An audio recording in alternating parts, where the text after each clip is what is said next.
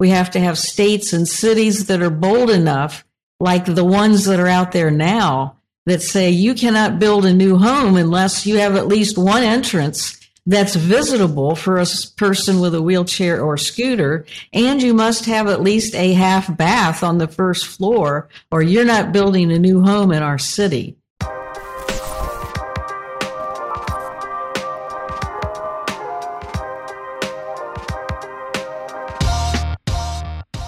Welcome to the Construction Disruption Podcast, where our goal is to uncover the future of building and remodeling. Join us as we explore an industry that is constantly changing with new products, new designs, new practices, and new technologies. From builders to remodelers to executives, as well as those with outside perspectives, each episode of Construction Disruption is going to meet with forward thinkers as well as those in the know from our construction industry in some cases to share their unique insights. Construction Disruption was created and is sponsored by Isaiah Industries, manufacturer of specialty metal roofing systems and other building materials. I'm Todd Miller of Isaiah Industries, and my co-host is Seth Heckeman, our sales manager. Our producer here behind the scenes is Ryan Bell, and we also have Ethan Young helping here behind the scenes as well. So, thanks so much, Todd. Looking forward to this episode with Rosemarie.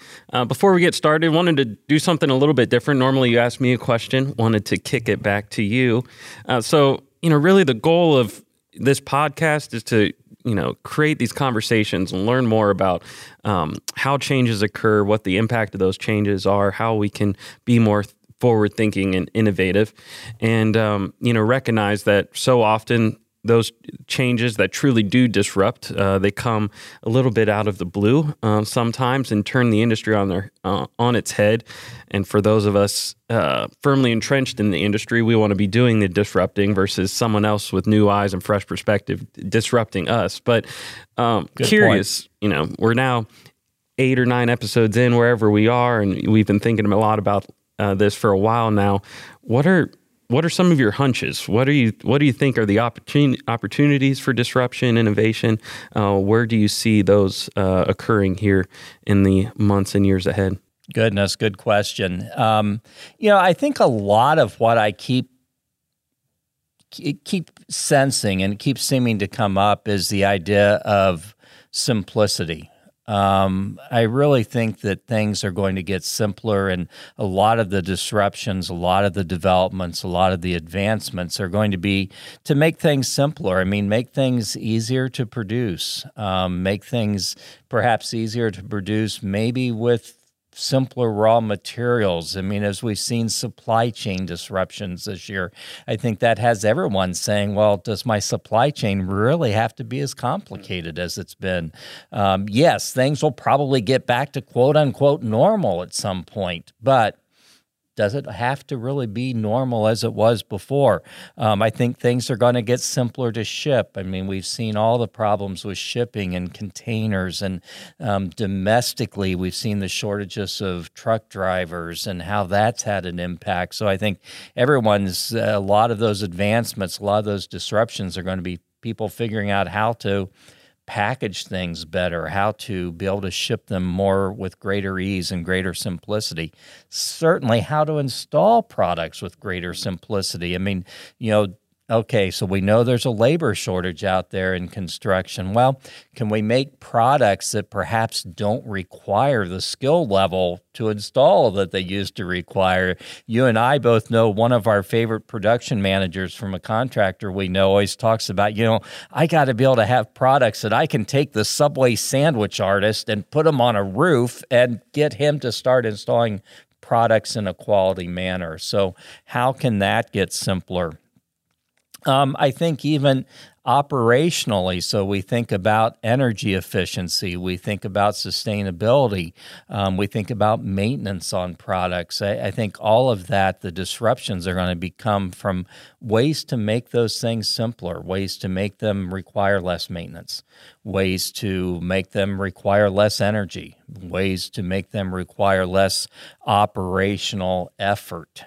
So I guess that's kind of what I'm sensing. Does that resonate with anything that you've been hearing at all also? I'm just curious. Oh, absolutely. It's, I think now it's ever more present than ever, just with the skilled labor side, especially doing more with less, faster installing, simpler installing. But, from a little bit different context of disruption, but what the pandemic has brought, can we simplify things that are harder to disrupt, or fewer things that could go wrong or disrupt in packaging or, any area of our production? We were in a meeting earlier this week, and there were 3 or 4 ancillary packaging components that we're having trouble getting right now. None of it's roofing product, but it's getting roofing product out the door. So can we eliminate those, all those complexities, streamline it as much as possible? I think we're going to have to moving forward, because it seems like the world is just getting disrupted at a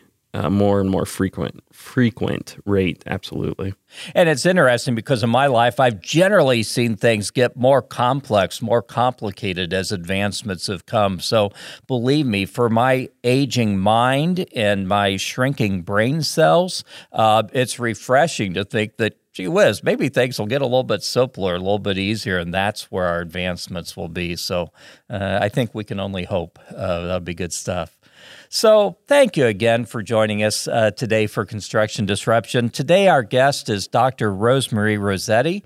Rosemarie knows disruption, unfortunately, in a pretty painful way. But on June 13th, 1998, the lives of Rosemarie and her husband, Mark, were forever transformed, really. They were out riding their bikes on a trail in Granville, Ohio, when a 7,000-pound tree crashed down on Rosemarie, causing a spinal cord injury that left her paralyzed from the waist down.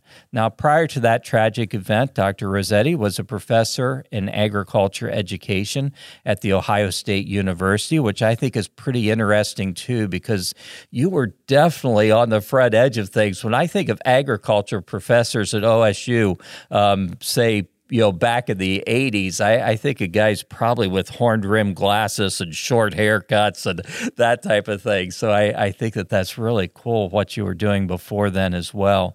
Now, you may be wondering, what does this all have to do with construction? But imagine the changes in Rosemarie and Mark's lives as she adapted to living from a wheelchair. Suddenly, undoubtedly, things that she had always taken for granted as working in their home and their living space no longer worked.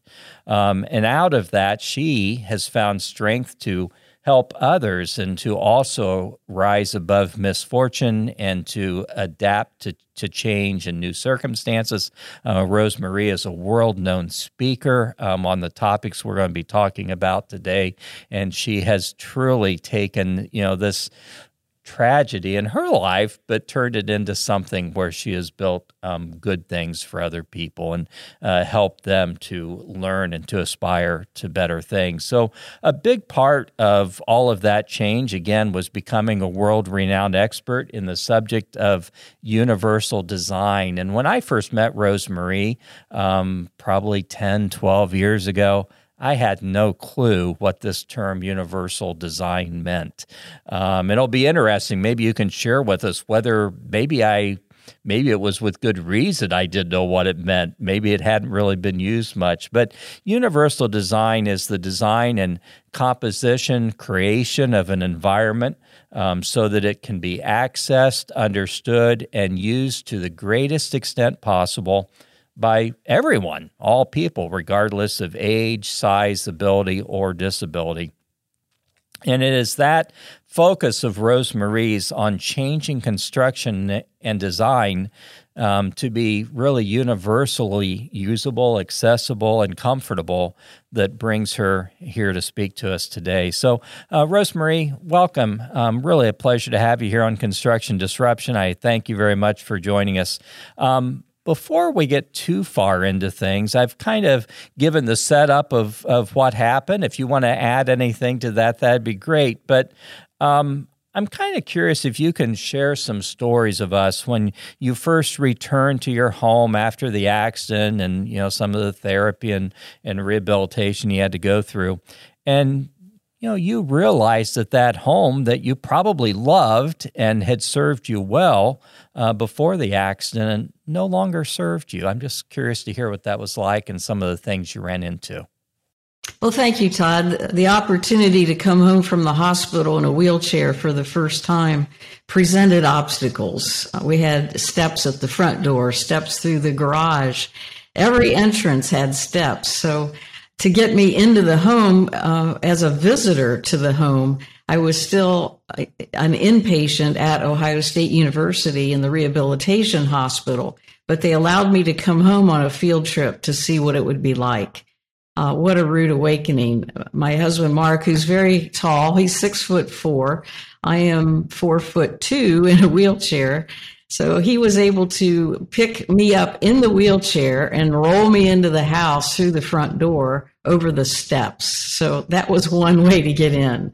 And we knew that was not going to be the solution for a permanent residence. But so here I am for the first time in this wheelchair from the hospital on the hardwood foyer floor, and then it transitions into carpet. So I took the wheelchair rims and I started to roll into the house on the carpet, and I didn't have the strength to do that. The carpet was so thick, the padding was so thick that I couldn't even get into the house, into the great room because of the carpeting. So Mark came to my aid again and pushed me across into the kitchen where there was a vinyl flooring. So then I could roll around a little in the kitchen, and I thought, well, let me get a glass and get a drink of water.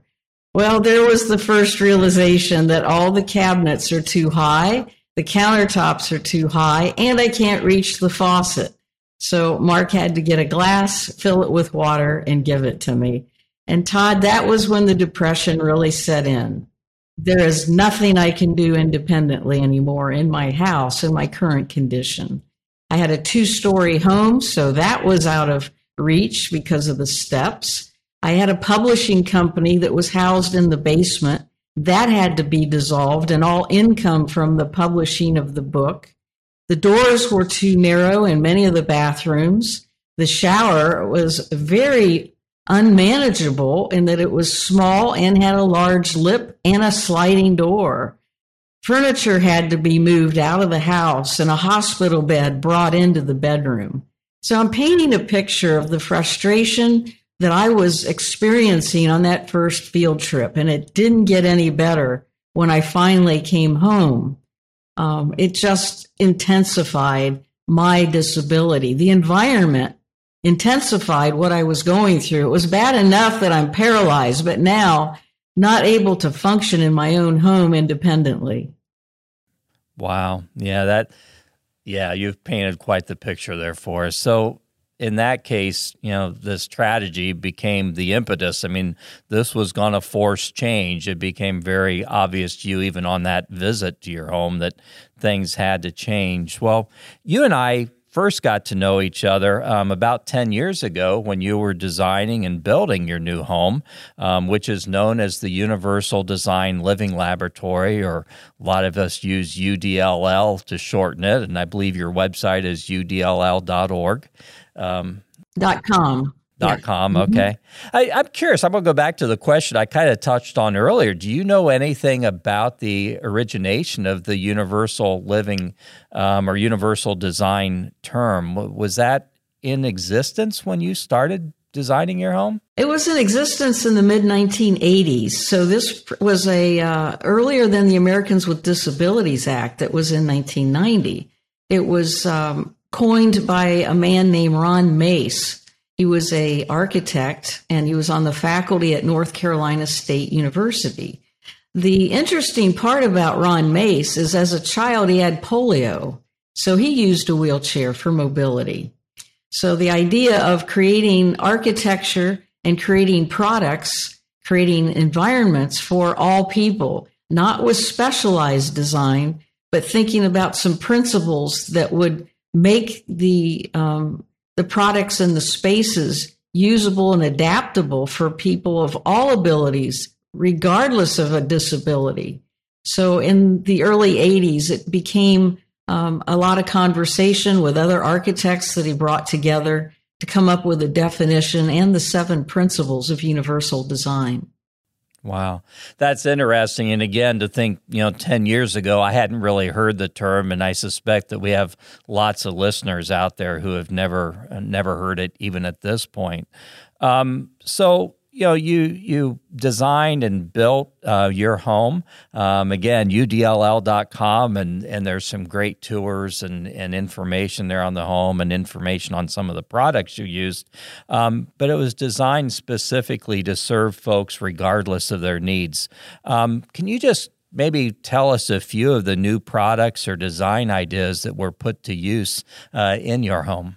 Well, our new home is absolutely a joy to experience. We're very privileged to live here. So, the design, of course, has no steps at any of the entrances. So we can just roll right in, and the thresholds are no taller than a ½ inch. All the doors are 36-inch wide. So as we compare the entrance of the old home to the new home, it's drastically different. And there is no carpet. It's all hardwood flooring as well as ceramic tile. So I can get around easily on hard surfaces. And then when you look at the kitchen cabinets and the kitchen countertops, they're arranged differently. So I can reach at least the lowest shelf in the kitchen cabinets. The countertops are of various heights throughout the kitchen for people of all heights and all abilities. We have toe kicks, which is a space on the under the cabinets in the kitchen and the bathroom, so I can wheel up, and there's space for the footrest of my wheelchair and my feet. And so we've got some really nice cabinets that allow me full access, countertops of an appropriate height, and some wonderful appliances that really make life easier so that I can reach the shelves in the side-by-side refrigerator. When I do laundry, there's a front-loading door on the washer and dryer, and the whole washer and dryer unit's on pedestals, making it the right height. When it's time to put in the detergent, I can reach the dispensers from a seated position. All of the plumbing hardware has lever handles as well as the door hardware, making that easier. So there's just a lot of innovation out there, a lot of creativity that's now hit the market by storm, not only in residential, but you'll start seeing it in hospitality, in hotels, and in rental spaces for the rental market. Very interesting. I know, and this is completely off script here, but I remember watching Matt Roloff in Little People, Big World, and he had started a business to bring products to the hospitality industry that would, serve some of these needs also. And I thought how neat that was. I had the opportunity to speak with Matt actually a few weeks ago, and very, very, really nice man. It was neat talking to him. So, you've talked about some of the things you did to make your home more sustainable, more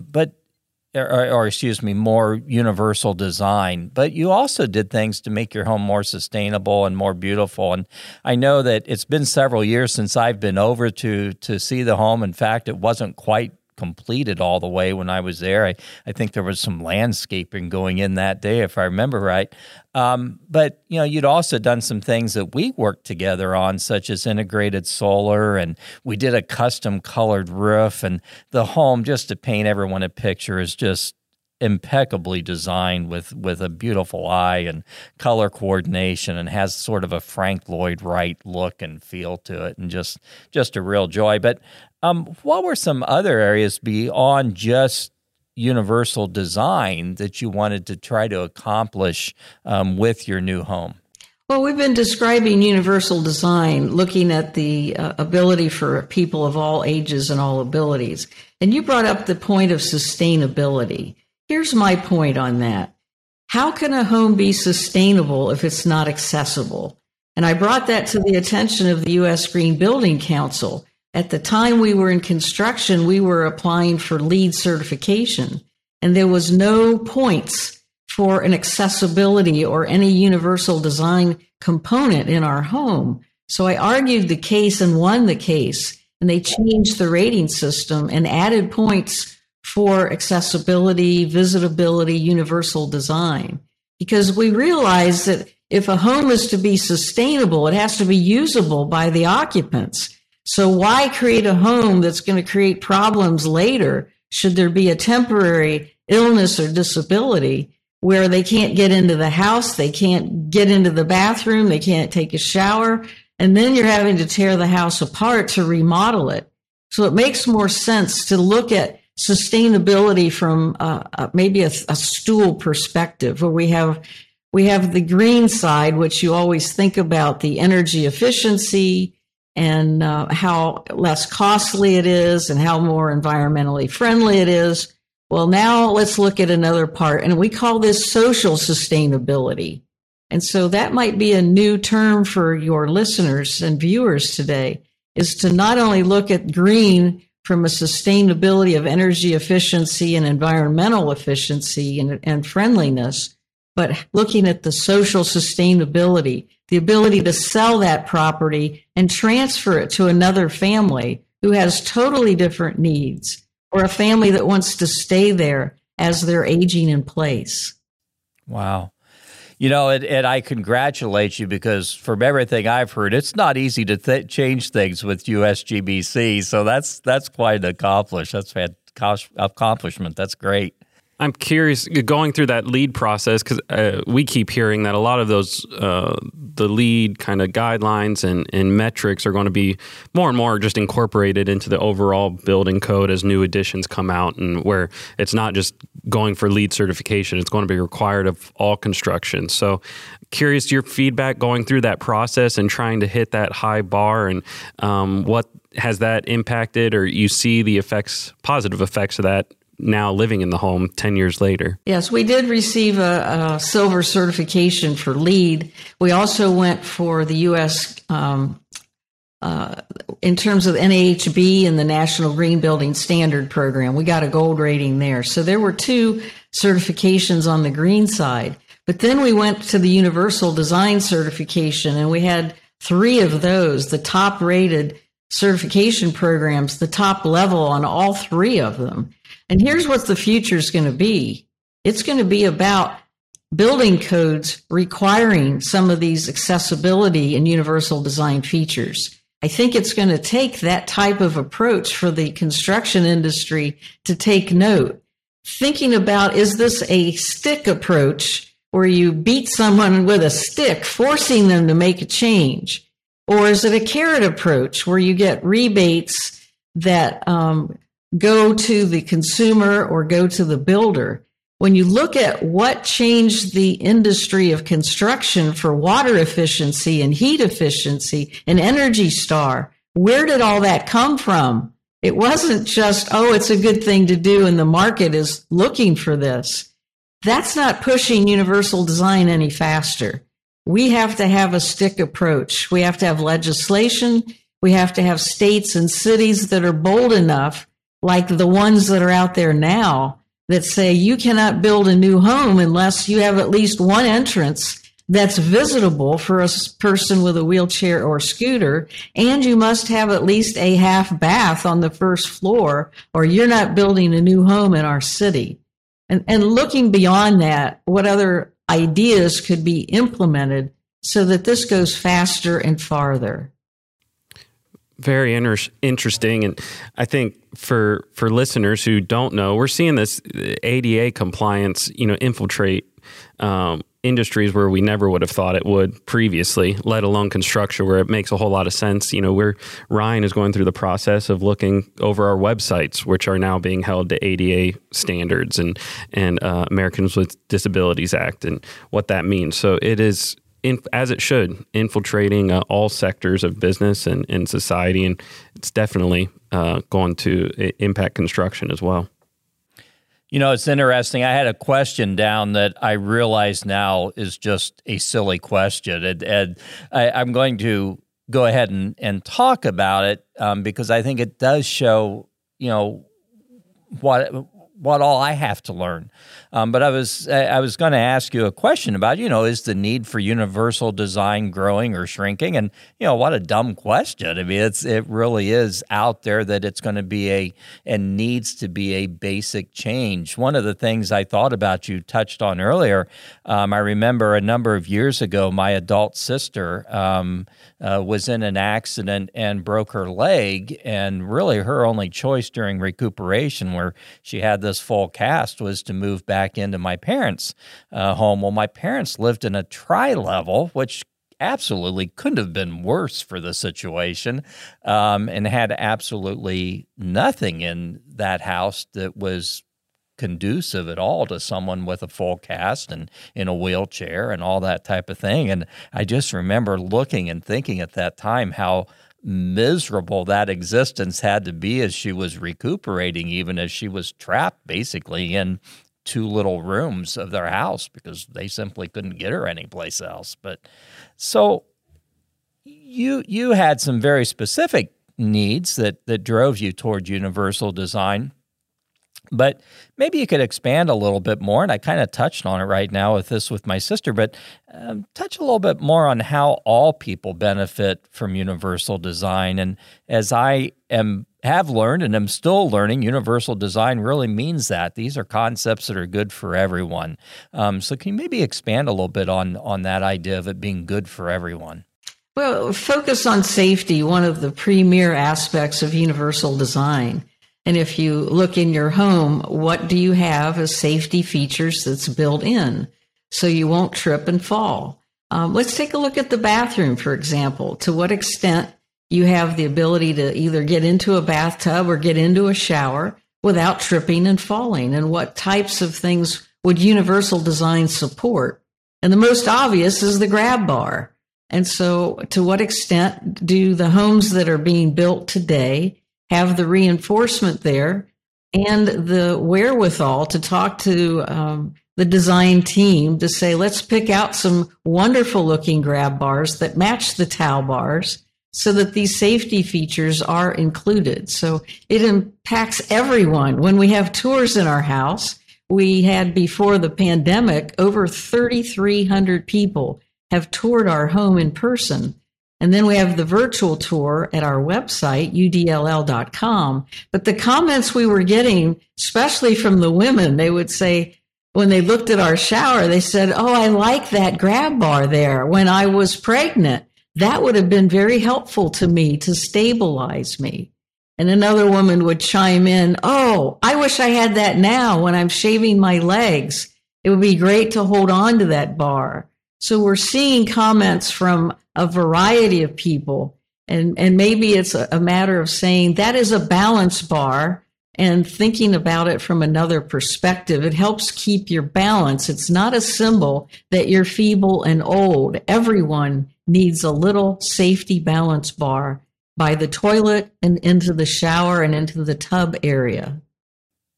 Wow, that's interesting. I know I had someone in my home once, and they were in one of my bathrooms, and I don't know what happened. They slipped or something, and they grabbed for that towel bar and ripped that right off the wall because it was not made to be used as a grab bar. So very interesting.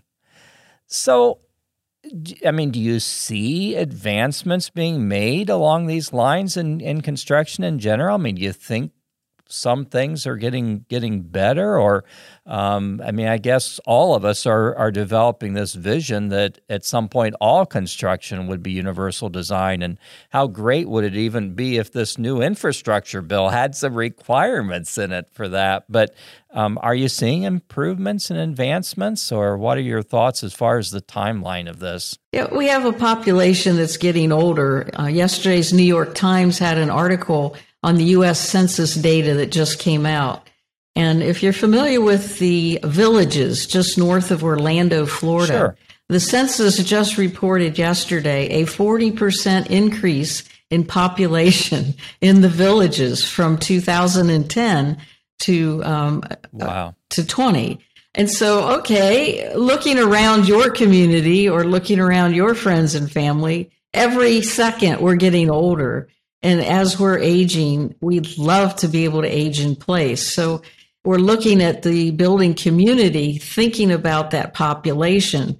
those baby boomers. They're the ones that are making decisions for their final home, and they would love a quality of life. They're looking at apartments. They're looking at single family homes. They're looking at condominiums. And so there is an opportunity for the construction industry to take note of that. It's not necessarily for only older folks, but realizing that the census is showing there's a market out there for this population that is over 50. Interesting. As you have gone down this path and, you were designing your home, you've continued to stay active in that arena. Have you found any particular manufacturers of building materials or perhaps designers, architects of buildings that have been especially proactive or especially helpful in furthering universal design? Yes, I can quote some of our wonderful contributors to the Universal Design Living Laboratory. These are companies that were very generous, offering us discounts or no cost on some of the products and some of the installation.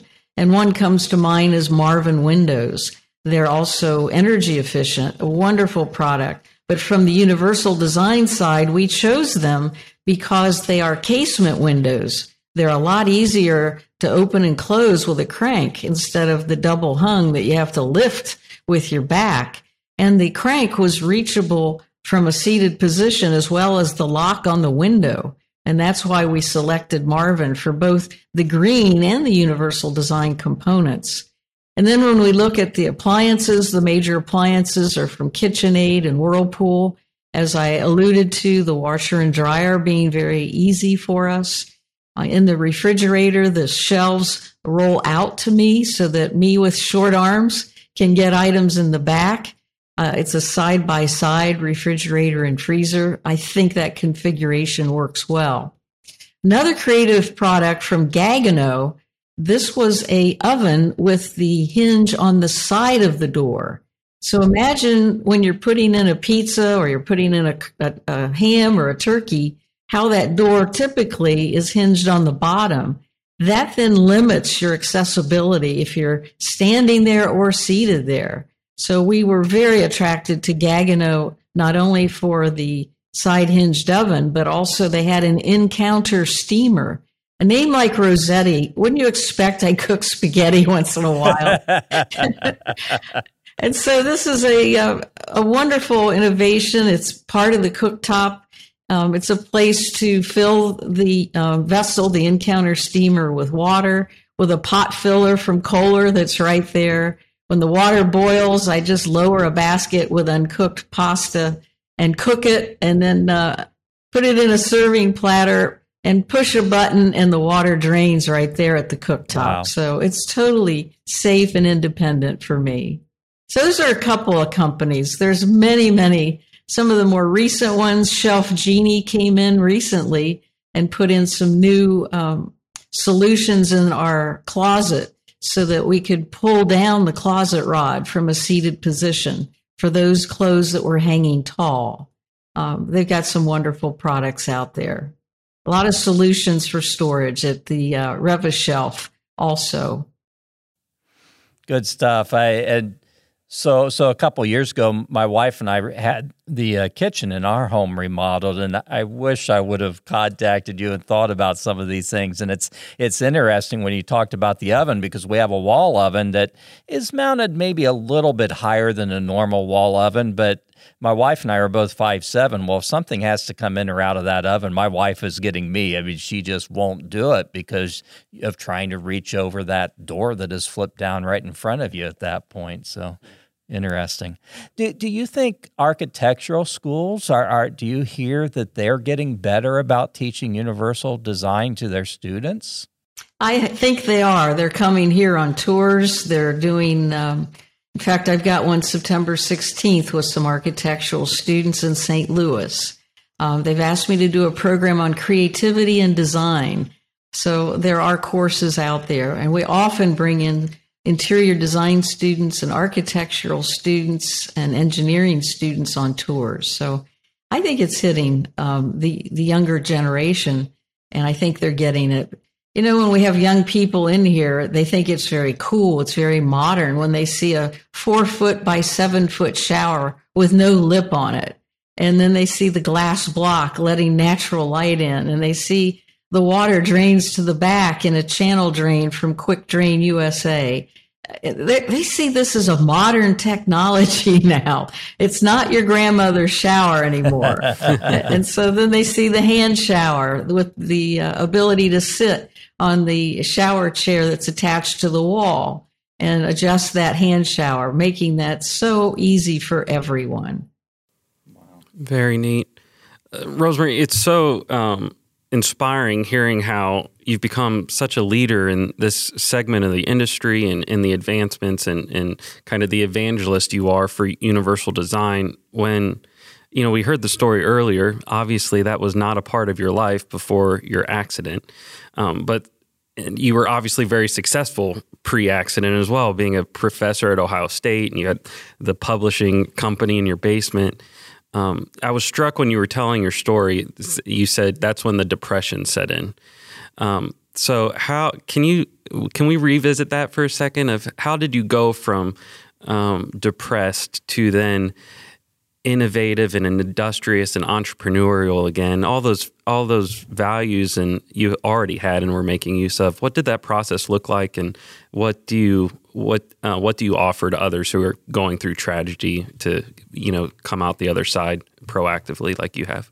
Well, let's take it, Seth, from the beginning. When I first woke up from the surgery, I was lucky to be alive, fortunately.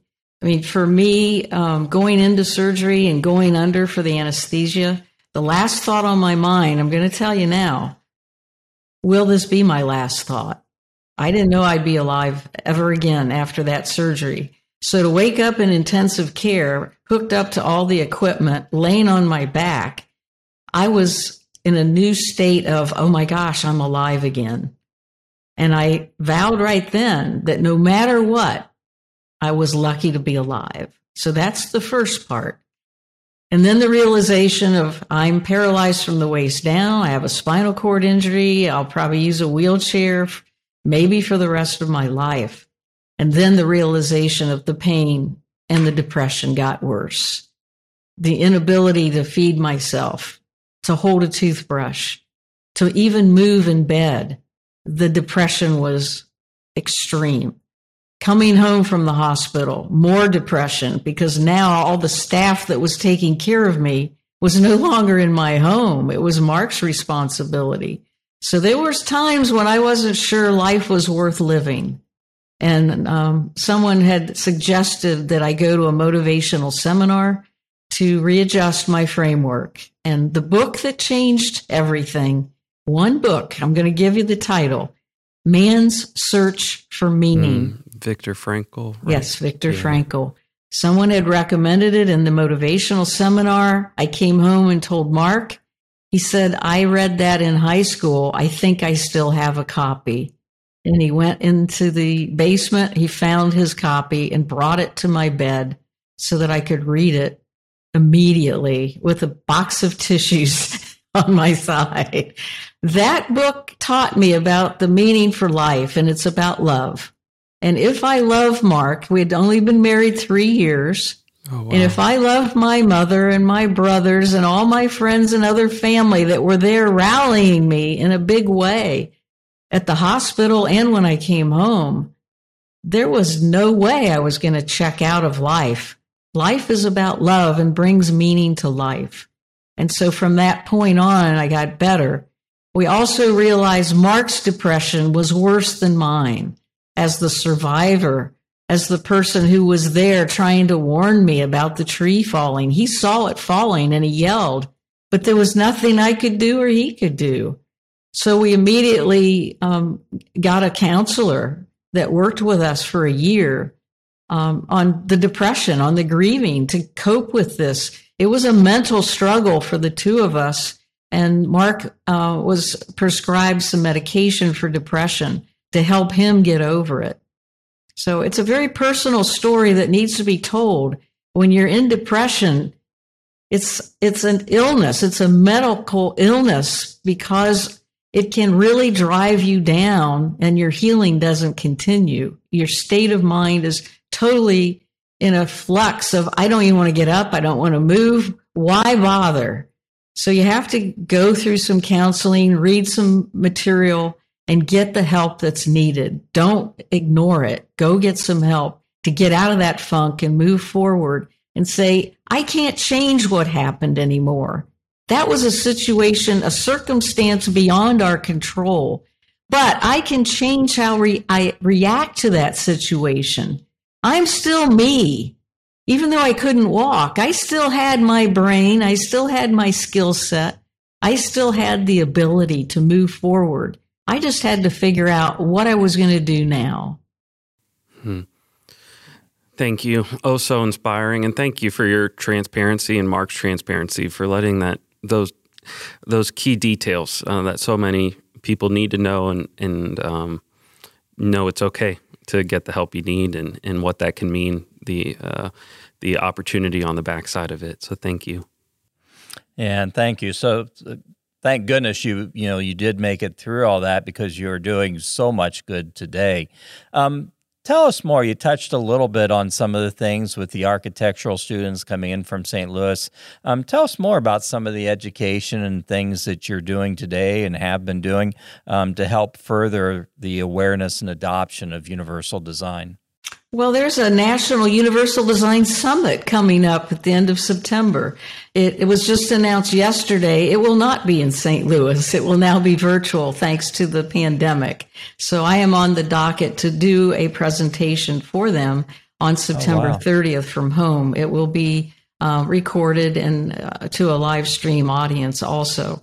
So there are lots of conferences that I'm invited to, and those are the ones that are coming up, both of them very virtually. September 16th at St. Louis University to their students, and then the world at large for the Universal Design Summit. I also am on the board of trustees for the Global Universal Design Commission. So this is an international body, a nonprofit organization promoting universal design throughout, not just in the homes, but also in workplaces.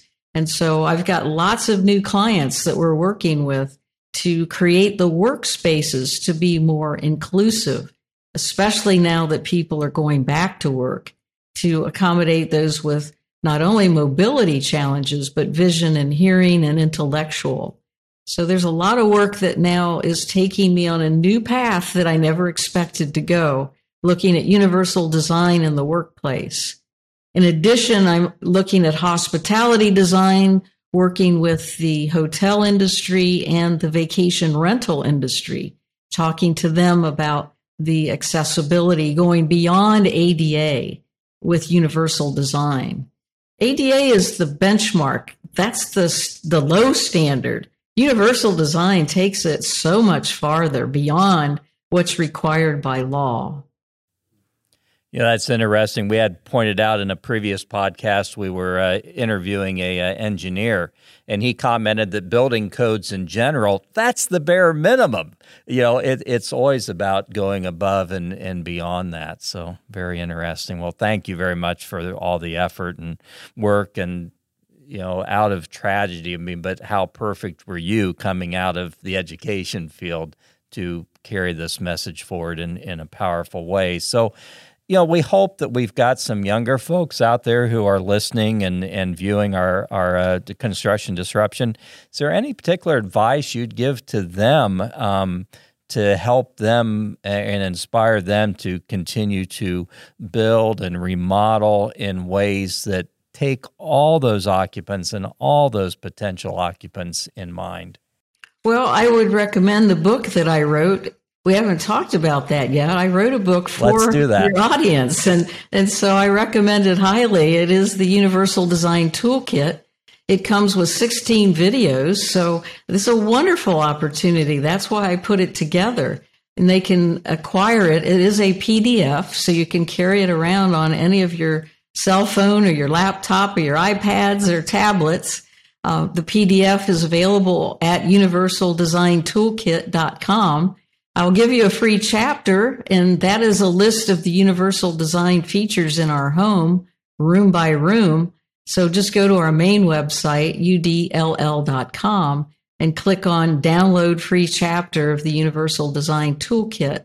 Now, some of you like the printed version, so you can purchase the printed copy at the Amazon's website. So either way, you can use it as a PDF or printed. The videos are behind the scenes video tour of the home, as well as some replays of the webinars I've done for the construction industry. There are others on my website. There are other videos that you can see, as well as over 100 articles about our home, either that I've written or people in the industry have written about the home. So spend some time at udll.com. Take the virtual tour. It's really cool. Google did a wonderful job. They took over 700 photos of our home. You can actually play a game. Our cat was loose, Todd, during the photo shoot. And so she appears in many of the rooms. She's a little orange tabby cat.